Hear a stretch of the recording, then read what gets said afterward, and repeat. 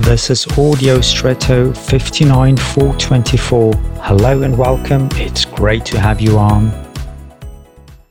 When you move house, you have to take down lights in the old place and hang them up again in the new one.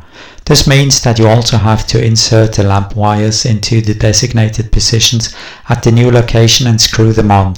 To do this, the two wires of the lamp are stripped at the end so that the current can then flow and the lamp can light up.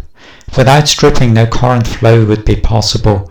However, if the entire wire were not insulated, it would be very dangerous because any contact would lead to an electric shock.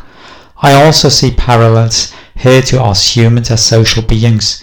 We have to isolate ourselves from the environment in order to protect ourselves from too many impressions.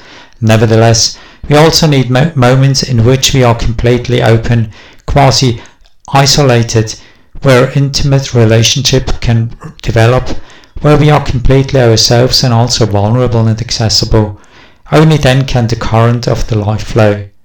Do you have a healthy relationship between isolation and non-insulation? And now, I wish you an extraordinary day.